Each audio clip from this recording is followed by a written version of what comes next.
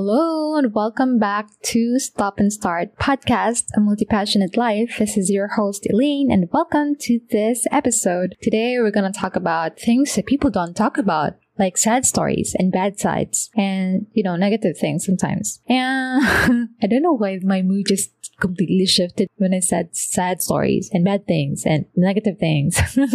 It's so fun. Anyway, I'm just, laughing at myself laughing at my own jokes all the time. I'm so glad that you're here. And yeah, let's get on with today's episode. So let's stop and start talking about sad things. I know I sound happy, but I do get sad, and I do get sad more often than I would like to, I think. It's more of me worrying about the future. It's more of, anxiety things. So I ask you and me this question. Why do we always want to hide sad stories and appear happy? Right? I mean, I don't know. When my daughter started, she's 3 now. When my daughter started drawing using, pen and paper, she drew circles first, and then we taught her to draw faces and smileys. And how you draw faces that always has a smile? She actually didn't draw it as a smile. She drew it like an inverted curve for the mouth, and so it looked like sad faces, and she drew so many of those sad faces, sad faces, sad faces, sad faces. And I felt like it's okay. I didn't want to correct and tell her to draw only happy faces, because that would be silly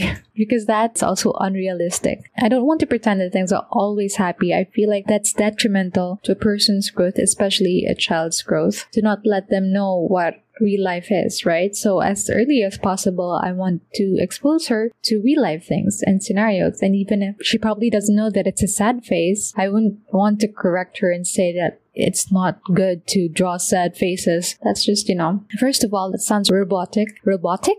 I don't know how to say robotic. Robotic? Robotic. Oh my gosh. Okay. So, and another question is, why are emotional people so stereotyped, right? Why is it so stereotyped? Is it because we always want to look professional, and when you say professional, you always have to be serious? And you always have to not express emotions? So if that's the case, then robots are the most professional of all, right? They never ask for anything other than your input. They always give the output that you want, consistently, always, all the time, at the same time, and they just don't have emotions, and it doesn't get in the way with their work. And that's why robots are the most professional workers in the planet, I think. No, I'm just kidding. I feel like there are lots and lots. I feel like I know lots of very, very, very, very professional people who also have huge hearts. And that's saying a lot. I really love these kinds of people. I love that they're kind. I love that they're very heart-centered. And this thing that I am launching, soft launching, is like a side gig, a services side gig to, do content editing on the side, video editing, and all that, website setup and stuff, because I love those things. But I also just don't want to serve anybody. I want to serve heart-centered people, because I really salute those people, who, even if they're so professional, they still have the heart to actually relate to you as a human. And I think that's the missing sauce in businesses these days. I'm not saying that, that I'm an expert when it comes to businesses, but I feel like the human element is the missing element in the business ecosystem. Lots of businesses do serve, but only to a point where it benefits them. And that's just sad, because businesses are meant to become human to human transactions, right? So it would be nice. I would love to see, a much kinder, heart-centered world. Really, truly, honestly, madly, deeply. So why are emotional people so stereotyped? I really don't know. Where that started from. I think it started from the industrial times, when people had to work, started from right after the war times, I think that makes sense if that were true. And were we always meant to be cheerful? I don't think so. People have experienced the darkest times, and being cheerful just doesn't serve you in that situation, because you have to be able to express how you feel, right? Otherwise, when you resist it, it persists and it manifests in different things like health problems and things like that we don't want to happen in our own lives, right? So what if we are simply reserved people by nature? This one, I don't know why I add the term reserved here. It doesn't mean that if you're not cheerful, then you're very reserved. Does it? I don't know. Anyway, sadness related to being reserved and shy all the time? My questions. All these questions. The answers are so few. Would you share your sad stories every now and then? I would. I think that it would make stories even more human or humane. Okay, I forgot my vocabulary about this. Anyway, I think I would definitely share sad stories every now and then, because that's just the reality of it. But to a point, because I have had this experience where I know that I have not very happy, childhood or adolescence. We've in fact had tumultuous kind of childhood and adolescent experiences at home, but I don't feel like I have to mention that all the time and every time. I don't feel like I have to mention or point out that this is my past and I am like this because this is my past and I have to blame my past and I have to blame my parents all the time. I feel like there comes a point when you stop blaming your parents, you stop blaming your past, and you take full responsibility for the person that you are becoming right now. And I just recently learned that, of course. Took me years. It's not easy. But early on, I was already very independent and I already knew some or most of these things at a very young age. And not because I wanted to, but because of my circumstances back then. And that's okay. I feel like it's a very good learning experience for me. It's a very good learning experience, albeit very traumatic also at the same time. I'm not making light of it. It's just that I'm not making light of it, of those things. And just to not appear very vague here, what we experienced was like, the feelings of abandonment, sexual harassment by people I know and people that are strangers to me at the same time. So this was not just in my childhood. It also happened when I was like working abroad. And sexual harassment stuff, it's very taboo, right?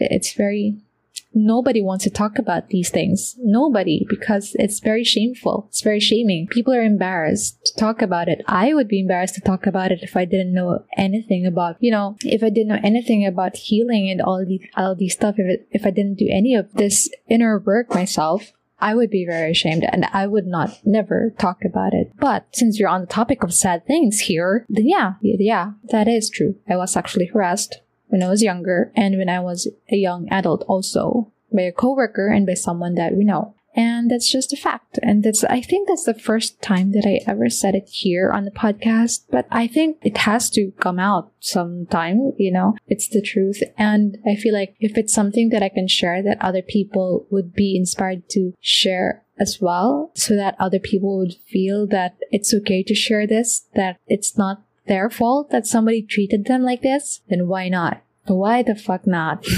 So I do not take this very lightly, and I am very sensitive to these things also, and I feel for those who have experienced even worse than me. And I wish that I could just extend my heart and tell them, support them, tell them that it's not okay, but you're strong, It's not okay that this happened to you, but you're strong. You're strong and you know better now. And you're safe now. You're safe now. We are safe. There's nothing to be afraid of anymore. You're safe and we're loved. And if nobody told you, then I will tell you I love you for being you, Deep stories. I'm sorry. I can't be fully serious all the time, but yeah. I really do appreciate this moment of sharing this with you. And I hope this gets to be published, because sometimes I do edit this out. I don't speak about all of these things pretty often. In fact, it's the first time that I mentioned it, because I thought that I was looking for content about people just talking about these. Actually, I found lots of content that talk about sad stories also, and it's very good. I felt like that was an additional resource for my healing journey also. I felt, connected to those people. And that's my hope also for this podcast episode, that you would feel the same. So, okay, let's move on.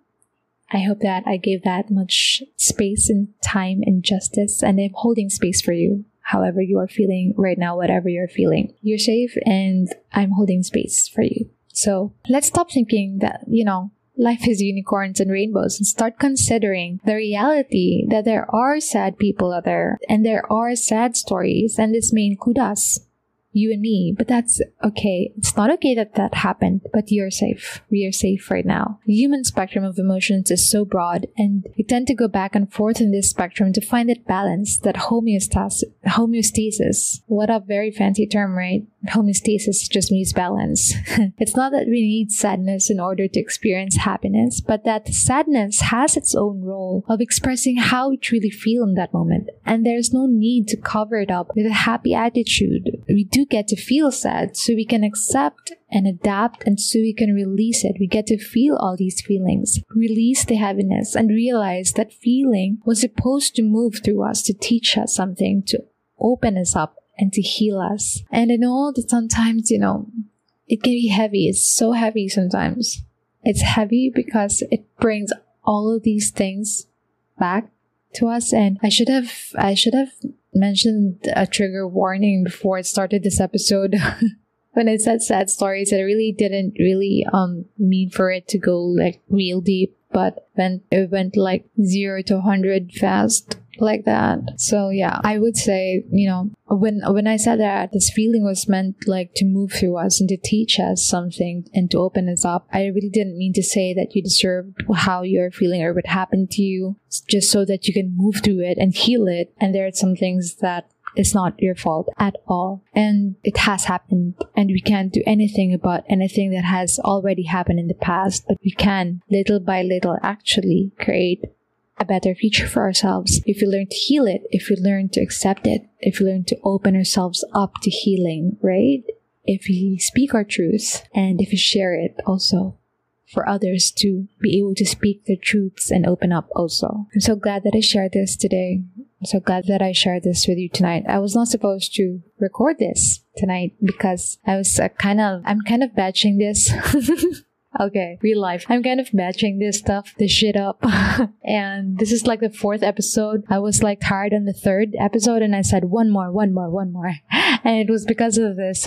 I remembered, I think it was, who is it? From the Skinny Confidential podcast. I forgot. Oh man. Okay, I'll remember it next time. But yeah, I hope this episode is helpful for you. If there's anything else that I can help you with, or if there's anything else you want to share it with me. And if you thought that this podcast episode or this podcast as a whole is valuable, leave a review on Apple Podcasts or send me a DM on Instagram. I'm at It's Elaine Aquino. See you when I see you. Take care. Bye.